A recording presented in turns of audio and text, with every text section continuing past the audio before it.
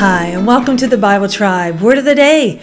I'm Denise Pass with Seeing Deep Ministries, where we see deep in a shallow world and overcome the battles of the mind with the Word of God. A church is not a building. It is a people, God's people. When God's people are filled with the Holy Spirit, people can see Christ in us. We're reading today in the book of Ezekiel, chapters 43 through 48, and the verse of the day is Ezekiel 43:5. The Spirit lifted me up and brought me into the inner court, and behold, the glory of the Lord filled the temple. Word of the day is filled. It is the Hebrew word maw-lay.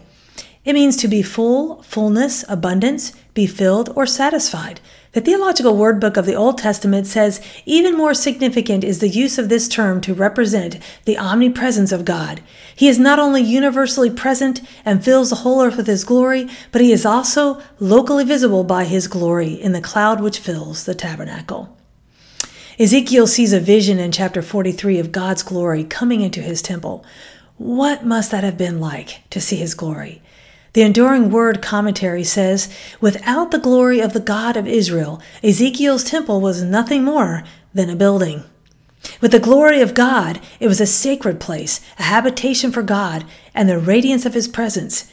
It is hard to define the glory of God. We could call it the radiant outshining of His character and presence. The Bible says that God's glory radiates throughout all His creation in Psalm 19, 1 through 4. Yet there is also the concept of the visible, tangible glory of God, the Shekinah, and that is scattered about the Old Testament. In many cases, it is described as a cloud. As Ezekiel experienced in his vision, the glory of God had an aspect that could be heard and seen. It sounded like the awesome and inspiring sound of a great waterfall, the sound of many waters. It looked massive and radiant. The earth shone. Being filled with the Holy Spirit is incomparable to any other feeling or filling in this life.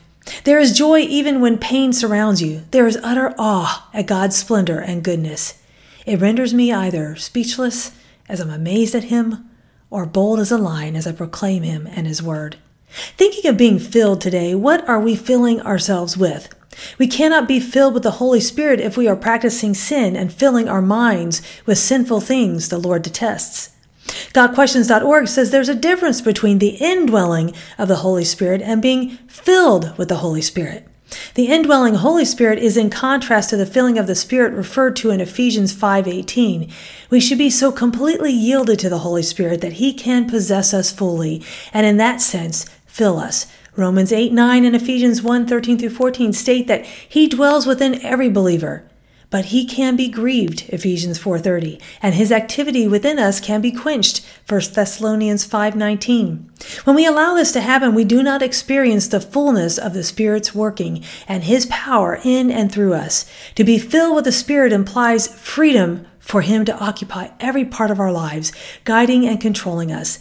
Then His power can be exerted through us so that what we do is fruitful to God. The filling of the Spirit does not apply to outward acts alone. It also applies to the innermost thoughts and motives of our actions. Psalm 19:14 says, may the words of my mouth and the meditation of my heart be pleasing in your sight, O Lord, my rock and my redeemer. When people look at us, the church, the body of Christ, do they see the Holy Spirit filling us? What are you filled with today? God can help us to release anger, bitterness, unforgiveness, and any sin that gets in the way of being filled by His Holy Spirit. Go with God and His precious word, friends, and join us tomorrow in the book of Psalms.